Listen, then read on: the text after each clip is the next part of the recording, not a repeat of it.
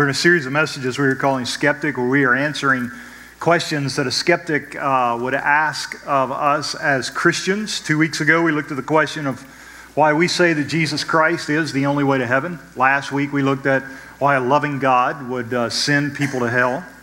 This week, the question is really a different kind of question. It's not really a question of the mind. It's not a question of intellect. You cannot rationalize your way in answering the question that we are looking at this morning. Actually, I think it is a very fair question. It is a legitimate question that has a certain amount of truth to this. It's really indefensible in a lot of ways. If all the Christians that I know are hypocrites, or the Christians that I know are hypocrites, then why would I want to become one? If my neighbor, my coworker, or my friend who claims to be a follower of Jesus Christ but has the same values that I have, that treats people unfairly, unjustly, if they party the same way I do, if they live with the same greedy values that I have, then why would I want to become a Christian? It just seems to me that this person's life is not changed at all by the faith that they claim to have. And that's a great question.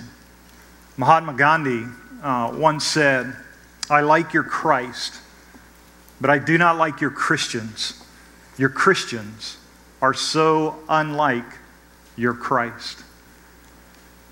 When you read that, think about that, it's such a stab in the heart, really, of what he was saying. I want to begin this morning with a definition of terms, because to some degree, I think this is kind of where we get hung up. And I'm going to differentiate between two terms, the term sinners and the term hypocrite. These two words are often confused when people begin to think about those, but think about it like this. Sinner is the generic term, while hypocrite is the species. Hypocrite is a category of sinner. Think about it like this. This is a true statement, that all hypocrites are sinners. That is true. But the second statement, or the reverse of that statement, to say all sinners are hypocrites, that is not true. One of the fundamental understandings of being a true Christian is that you are a sinner. If you do not realize that you're a sinner, you cannot come to Jesus Christ. We all fall short of God's standard in our life, and in order for us to come to Christ, we have to understand that we are a sinner. That's why we need a Savior. If we are not sinners, then we do not need a Savior. We do not come to our Savior by good works. We do not come to our Savior by doing a list of things. We only come through repentance and faith and receive salvation as a free gift that is offered by God through His Son, Jesus Christ. Someone who does not understand this looks at a person who claims to be a Christian and says he is sinning, she is sinning, therefore he or she must be a hypocrite. I just want to show you a couple of statements of logic to kind of help us think through this. This is not on your handout, but it is on the slide this morning. The first is, just look at this statement. The church is full of sinners. That is a true statement. The second part of that statement, hypocrites are sinners, true statement. But the last part of that statement that says, therefore, the church is full of hypocrites, is very faulty logic. We know that in some other categories. We have no question about that. Now, when I bring up another category of sin, you would say, well, that makes sense. Let's look at the next one. The church is full of sinners. We said that's true. Murderers are sinners. That is certainly true. But then it is not necessarily true that you come back to the end and say, therefore, the church is full of murderers, right? You see the logic that is there, and that's where we kind of get confused. Hypocrisy is simply a category of sin. The church is full of sinners, but the church is not necessarily full of hypocrites. So hypocrisy, what is it? Here's the definition. Hypocrisy is simply a pretense of a moral character or religious beliefs that one does not really possess. The word hypocrite originated in the acting theater. A good hypocrite is one that can get on a stage and act out a part that makes it very convincing that they are actually the character that they are acting out. All of us kind of understand how that goes. Have you ever seen a movie? People are playing parts. That is hypocrisy. That is the definition. I want to think for a second about the reality of hypocrisy. It is true, in your notes, it is true hypocrisy is alive and well in the church. Do you know Jesus Christ actually told us during his time here on the earth in ministry, he actually told us that is going to happen, that the church is going to be full of hypocrites. Matthew chapter 13, beginning at verse 24. Jesus tells this parable. He says he presented another parable to them. The kingdom of heaven may be compared to a man who sowed good seed in his field.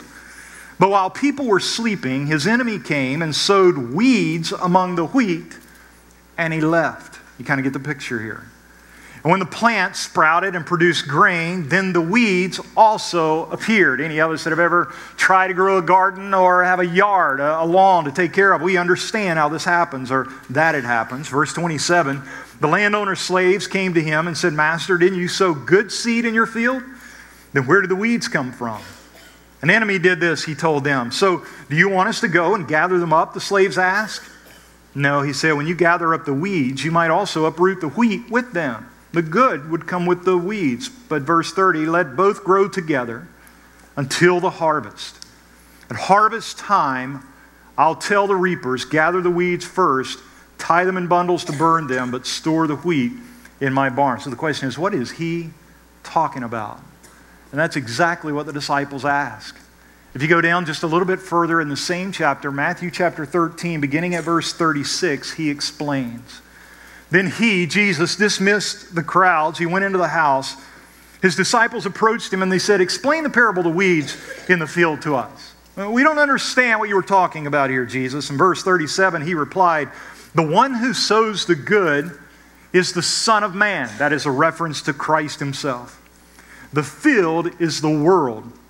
And the good seed, these are the sons of the kingdom. That's a reference to followers of Jesus Christ, Christians. The weeds are the sons of the evil one. That is, those who are not following Christ. And the enemy who sowed them is the devil. The harvest is the end of the age, and the harvesters are angels. Therefore, just as the weeds are gathered and burned in the fire, so it will be at the end of the age. And the Son of Man will send out his angels, and they will gather from his kingdom everything that causes sin and those guilty of lawlessness. And they will throw them into the blazing furnace, where there will be weeping and gnashing of teeth, a reference to hell itself. Then the righteous shall shine like the sun in their Father's kingdom. Anyone who has ears should listen. So this is what we know. We know there are those who claim to have genuine faith in Jesus Christ, who are a part of the church and yet do not have a genuine saving faith in Jesus Christ. That's what Christ, he said, this is going to happen. This is the way it's going to be. Now, this is what we know so far, all right? As we kind of settle in this morning, this is what we know so far. The church is made up of sinners. That would be all of us, all right? So in your little notes right there, you can write out to the side, that's me, sinners. So the church is full of sinners. Hypocrisy is a category of sin or a category of sinner in which we pretend to be something that we are not. We pretend to be something we are not. And some of those who pretend to be something that they are not, these hypocrites, they do not have a saving faith in Jesus Christ. That much we know. But now watch. All of us that are here this morning need to be diligent to look into our own lives to root out any areas of hypocrisy that is beginning to grow in our own life. All of us should be quick, very quick, to look at our own lives and ask the question as we look at our lives, whether or not are there places of hypocrisy? Are there some things that I do? Are there some actions that I have or some attitudes that I have that I express that someone who is not a follower of Jesus Christ could look at my life and those actions and say, if that person claims to be a Christian and yet that is the way they consistently act, that is the way they consistently think, then why would I want to be a follower of Jesus Christ? Patterns in our life that are contrary to the claims of being a follower of Jesus Christ. Places where an unbeliever would look at our life and say, that's no different than me. So why should I want to be a Christian? Now, all of us know, listen, make sure you understand this. All of us know we're all sinners. We're all going to stumble. We're all going to make mistakes.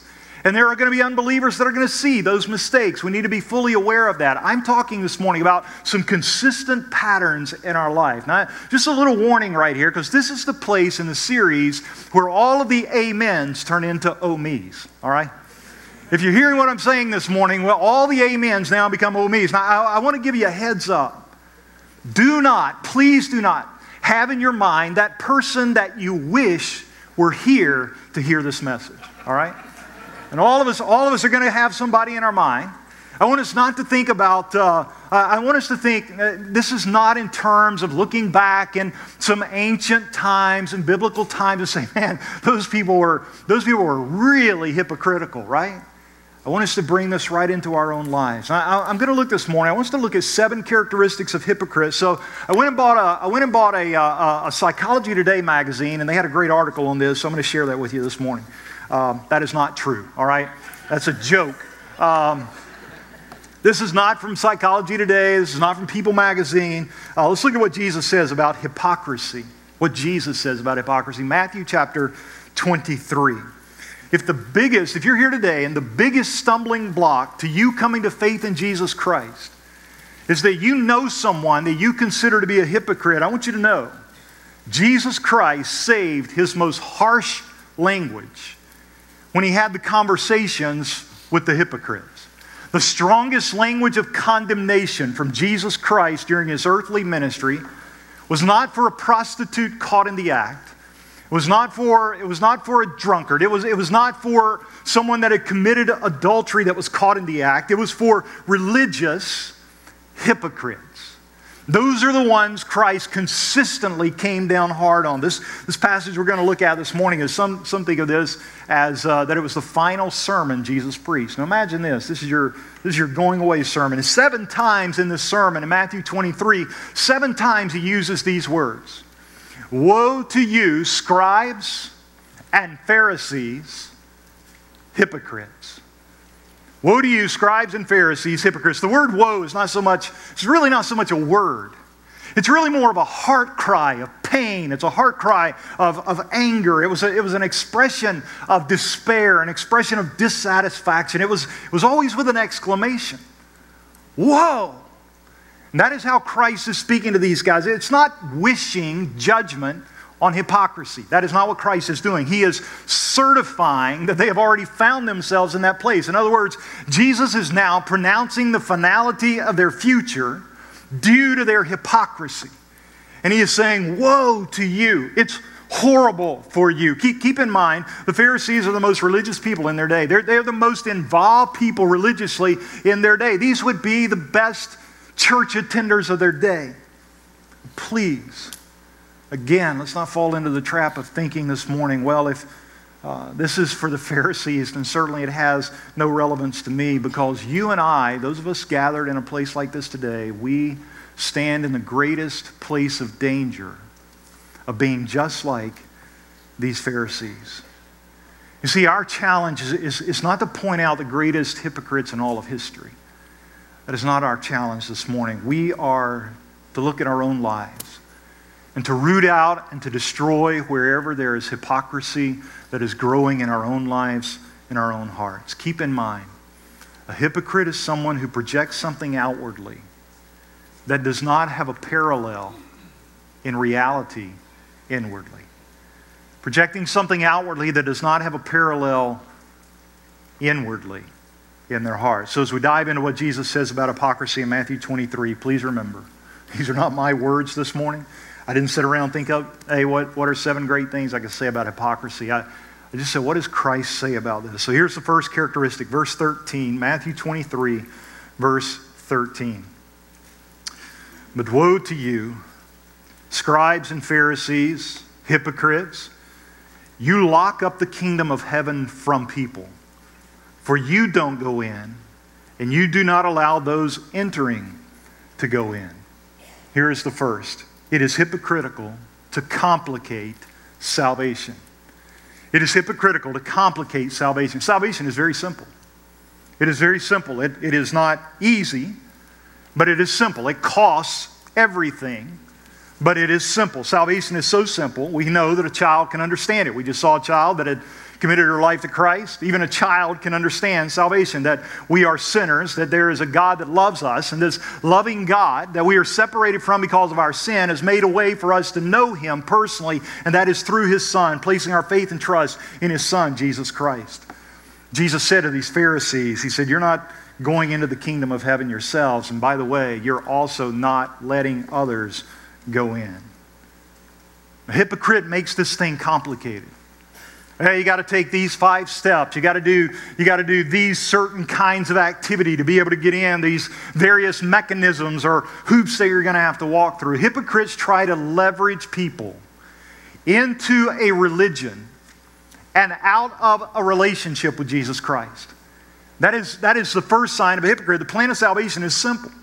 The plan of salvation is simply repentance and faith. Repentance of my sin, doing things my way, controlling my own life, and placing my faith and trust in Jesus Christ. Repentance and faith. And if anything is added to repentance and faith, that is hypocrisy. And that's what Christ is saying to these guys. Listen, you can be as good as gold your entire life on this earth and still go to hell when you die if you reject God's simple provision in His Son, Jesus Christ. Matthew 23, verse 14. We don't want to make this, we don't want to complicate salvation. Matthew 23, verse 14. Woe to you, scribes and Pharisees, hypocrites! You devour widows' houses and make long prayers just for show. This is why you will receive a harsher punishment. Here is the second characteristic. It is hypocritical to hurt people for personal gain. To hurt people for personal gain. The word devour there actually means to consume for personal gain. Widows, in that day and time, widows had the least resources and the greatest needs. So whenever you see that, you need to kind of think, okay, he's talking here about the people that have the greatest needs but have the fewest resources. And what happens here is hypocrites get from people what they want, even people that they are taking advantage of. They get from people what they want, even if it hurts people. They're so consumed with themselves. It's about my situation and my needs and my plans and my wants and my desires, and this is what I want. Self-centered. Let me ask you something. I've wanted to do this since I was a kid playing baseball. You know when you're a kid playing baseball in your backyard and you throw the ball over the fence of that neighbor? You know who that neighbor is, don't you? It's that neighbor that you do not go over the fence, through the fence, around the fence to go get the ball, all right? And it is that neighbor. So let me just ask you this morning, are you that neighbor in your neighborhood? I'm talking about the neighbor that is vindictive. Are you self-serving? Are you demanding? It's take. That's the idea here Jesus is telling us. It's hypocrisy. Is there somebody that you have hurt that you need to go back to and you need to apologize and to make things right? Are there people in your family that you hate? Are there people in your family that you have hurt? Are there people at work that you hate, and every chance that you get to be able to kind of stick it to them a little bit, you do that because you just can't stand them? That is hypocrisy. To come to church on a Sunday and sing like everything is amazing when on Friday you had just stabbed them in the back, or you were planning on Monday, if anything doesn't go your way, you're going to explode at the office, or you're going to stick somebody with it if you possibly can. That is the idea of hypocrisy. Getting something from someone to hurt someone. Verse 15, he goes on to say, woe to you, scribes and Pharisees, you hypocrites. You travel over land and sea to make one proselyte, and when he becomes one, you make him twice as fit for hell as you are. Can you believe Jesus said that? Not my Jesus, meek and mild. Jesus wouldn't say that. Jesus takes out the big guns on hypocrisy. This verse goes right to the heart, by the way, of any of us that have responsibility for teaching. Any of us that have responsibility for teaching. It is especially true for those who have the responsibility of teaching to do our best to live out that which we teach. For any of you that are Bible study teachers, this is especially true for us. It's verse 15. Listen, and I need to be quick to say, if I waited until I mastered everything that I preach before I preach, you'd get a lot of repeats, okay? I'm not going to master everything that I preach before I preach it. I'm not saying the teacher has to be perfect before they teach on what God's Word has said, but there does need to be a pattern. There does need to be evidence of growth and sincerity on the part of the teacher, with certainly an attempt to live out what is being taught. And that's true of any of us that have that responsibility. Number 3, it is hypocritical to back out on any promise you don't want to keep. It is hypocritical to back out on any promise. Well, I'm committed and I will do it. When what I really mean is that I will do it if it works for me. When we make the promise and we have in our mind, well, I'm going to commit to that. And what I mean is I'm going to commit to that as long as it works for me. I'll just tell you, this is probably the number one disappointment that I experience as a pastor. It is people who say they'll do things and not finish. People who say they'll do things and not follow through. I mean, everything is good for a while. Everything is good for a while, but now that's not what I want. Or that's not the way that I want it. Now I don't like it. So what I'm going to do is I'm going to back out on my promise, because what I really promised is I would do it as long as it makes me happy. I will do it as long as it is what I want, but I'm going to take care of myself first. I've made some big commitments in my life. One Savior for life. One wife for life. And so often, and all of us in this room know how this goes, so often those commitments are tested. They get tested, and I try to make it very clear in every wedding that I do to the couple, listen, the promise you're making today certainly is to each other. That is absolutely true. But the bigger promise is that before God, that you are making these promises to God, that you're going to stay with this all the way through for life. And so hypocrites give their word, and then they look for, where is the exit door? Where is the place that I can get out and not really have to follow through on my word? And there are unbelievers that are always watching, that are saying, that person, they'll tell you, but they back out. Hypocrisy. Verse 16 says, woe to you blind guides who say, whoever takes an oath by the sanctuary, it means nothing. But whoever takes an oath by the gold of the sanctuary is bound by his oath. And so what would happen is they would say, well, I swear by the temple. It's kind of like we know we go into a court of law and we put our hand on the Bible and swear to tell the truth, that kind of. Well, in their day, they said, I swear on the temple. And so a person would come by later on, they would say, well, you swore to do this, you swore by the temple, but now you are not following through, now you are not doing what you said you would do. And they would say, yes, I swore by the temple, but I didn't swear by the gold on the temple, right? You get the idea. That's what he's saying. Look at verse 17. Kind of the same idea on the altar and the sacrifice. Verse 17, blind fools, for which is greater, the gold or the sanctuary that sanctified the gold? Verse 18, also, whoever takes an oath by the altar, it means nothing. But whoever takes an oath by the gift that is on it is bound by his oath. That's what you guys are saying, he's saying. Blind people, for which is greater, the gift or the altar that sacrifices the gift? Of course, neither are greater. Therefore, the one who takes an oath by the altar takes an oath by it and by everything on it. The one who takes an oath by the sanctuary takes an oath by it and by him who dwells in it. And the one who takes an oath by heaven takes an oath by God's throne and by him who sits on the throne. Now, this is the deal. We're back in 5th grade right here. Remember 5th grade? I promise, right? And we got this behind our back. I promise. Yeah, I promised you I'd do that, but I had my fingers crossed behind my back when I said it. That's kind of the idea that he's giving here. That's what they would do. Jesus is saying, listen, your word is your promise. You break any promises? You break promises to God? Oh God, yes, I'll tithe. Oh God, yes, I'll witness. Oh God, yes, I'll serve. And then you break that promise. What about promises to your family? Oh yes, honey, we're going to have a date night every Friday night. We're going to start this week.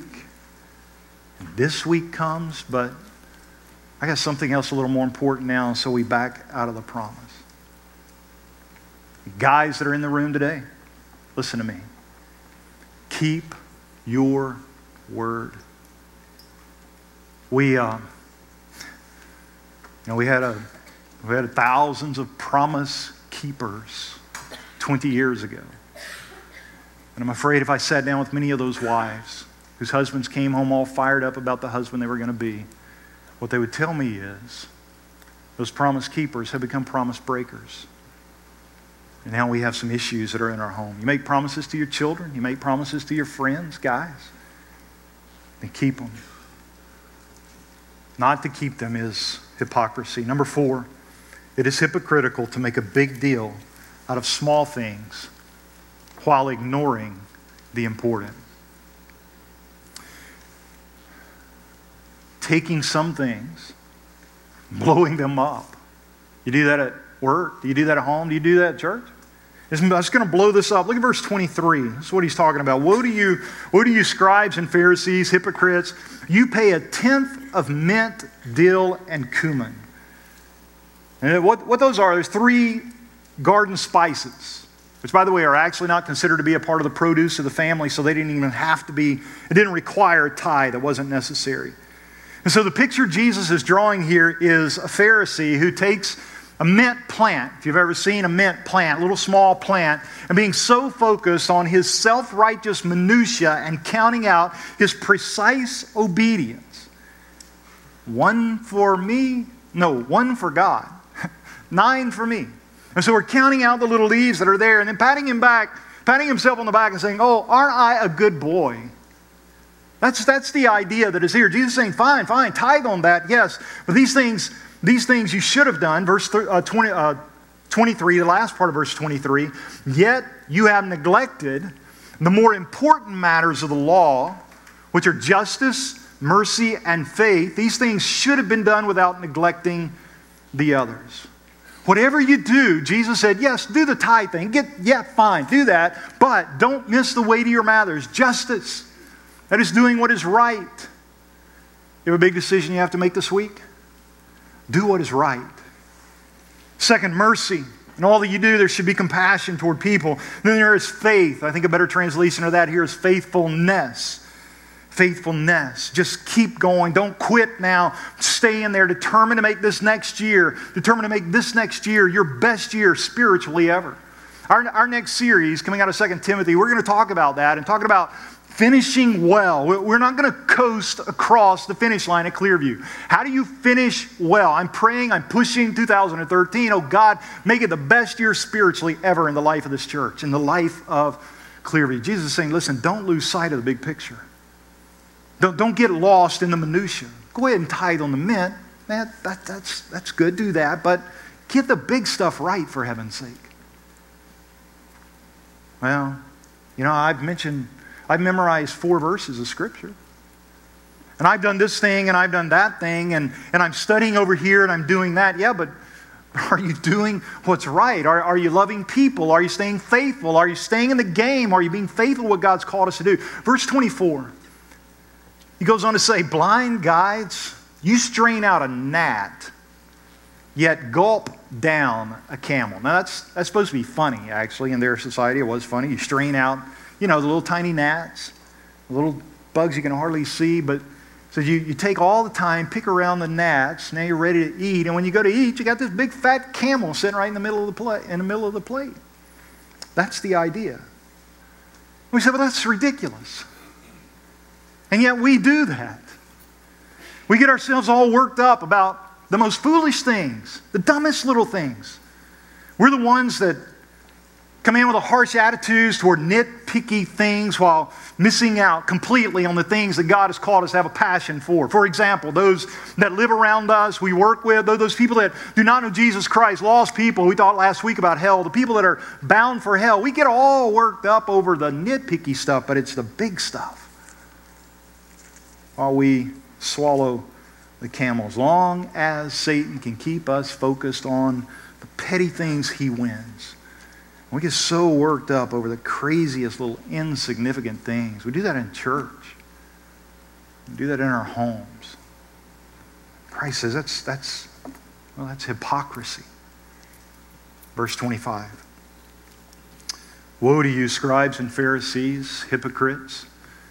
You clean the outside of the cup and dish, but inside they are full of greed and self-indulgence.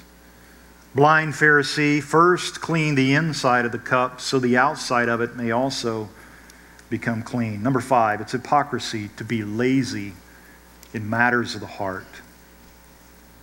We are so concerned about how things appear on the outside and so lazy when it comes to dealing with matters of the heart. So the tough question is this: what are you like when no one is looking? Be honest with yourself, because you're the only one that knows. So what are you like when no one is looking? Who are you when no one sees? No one is ever going to know, because that's who you really are. Everything else is pretend. Everything else is a show. We work so hard on what is going to be seen. We are so lazy about the things that are not seen. One example of a lazy heart is you hear a message like this and not even the least bit convicted. I've been convicted in the preparation of it. So where are you this morning?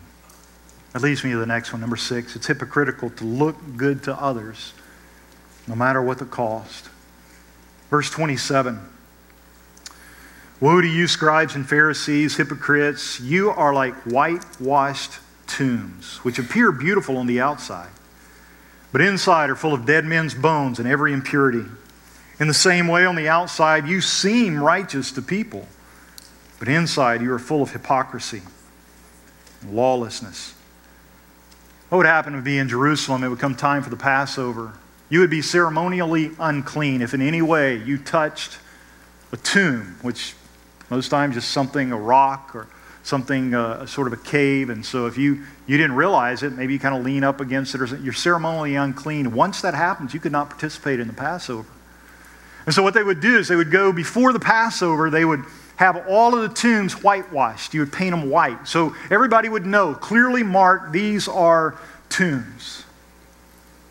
But on the inside of the tombs that are white on the outside, all of us would know, well, there's still bones inside of there, right? Jesus said, that's you guys. On the outside, you're looking good, but on the inside, it's all messed up. Question. What bothers you more? Arriving at church with your hair out of place? Or arriving at church with a heart that is unprepared for worship? What bothers you more? Seeing your children misbehave? Someone else seeing your children misbehave? Or God seeing the disobedience in your own heart, in your own life? What bothers you more, really? The stain on your shirt? Or the stain on your heart that comes from bitterness or greed or anger? What bothers you more? It's been 3 weeks since you bought that new thing and nobody has complimented you? Or it's been 3 weeks since the last time that you could say, I've had a very intimate time with my Heavenly Father? Number 7. It's hypocritical pretending to be better than others, no matter what the evidence. Verse 29. Woe to you, scribes and Pharisees, hypocrites! You build the tombs of the prophets and decorate the monuments of the righteous. And this is what's going on. The Pharisees in Jesus' day were going around. They would decorate the tombs of Solomon and David and Ruth and so on. Others, they're putting up plaques. And they'd decorate those tombs. And as they were doing it, they make a little speech. In verse 30 was the speech. And you say, if we had lived... You can just hear, if we had lived in the days of our fathers, we wouldn't have taken part with them in shedding the prophets' blood. What are they saying? I would never do that. I would never do that. That is the essence of hypocrisy. To somehow think that I am too superior to others, not capable of sinning in the same way that others sin, nose in the air, condescending comments toward those that are around me. That is the essence of hypocrisy. I'm sitting here thinking, oh no, I'm struggling in every area here. What am I going to do? Here's where Jesus shows his heart. Look at verse 37. Jerusalem, Jerusalem, she who kills the prophets and stones those who are sent to her. Oh, how often I wanted to gather your children together as a hen gathers her chicks under her wings, yet you were not willing. Christ says, I desire to have this intimate relationship with you, as he does with us. You know, the one thing that will knock hypocrisy in the head is simply a genuine, vibrant relationship with Jesus Christ. You see what he says? He says, how often I wanted to gather you. And you say, well, what if I don't repent? What if I don't repent? Verse 38. See? Your house then is left to you desolate, which is a prediction of the destruction of the temple. But I'll just ask you this morning, where is the temple today? The scripture clearly says the temple is me. It's you. It's where the Holy Spirit resides. And so if we don't root out this hypocrisy in our life, then what we are left with is a desolate, dark, cold life. And then there are those of you that have never come to Christ in repentance and faith, like we have talked about this morning, and your reason is that because most Christians you know act like something other than what they say they are. And I want to ask you to just think about something with me for a second. Jesus handpicked 12 guys to do ministry with him for the 3.5 years that he was here on earth. And in that mix of 12 guys, there was the most famous hypocrite in all of history, a guy by the name of Judas, who sold Christ out for 30 pieces of silver. I got to thinking about that. He walked with Christ. He walks with these other 11 guys for 3.5 years. They do ministry together. He hears everything Christ teaches. He sees all the miracles that Christ does. And these other 11 guys, at the end, they watch Judas sell out Jesus for 30 pieces of silver, the greatest act of betrayal and hypocrisy in the history of mankind. And yet, of those 11 who remained, all but one gave his life for his faith. The one wound up being in exile at the end of his life, but they did not allow the behavior and the claims of one guy to hold them back from completely selling out their life to Jesus Christ.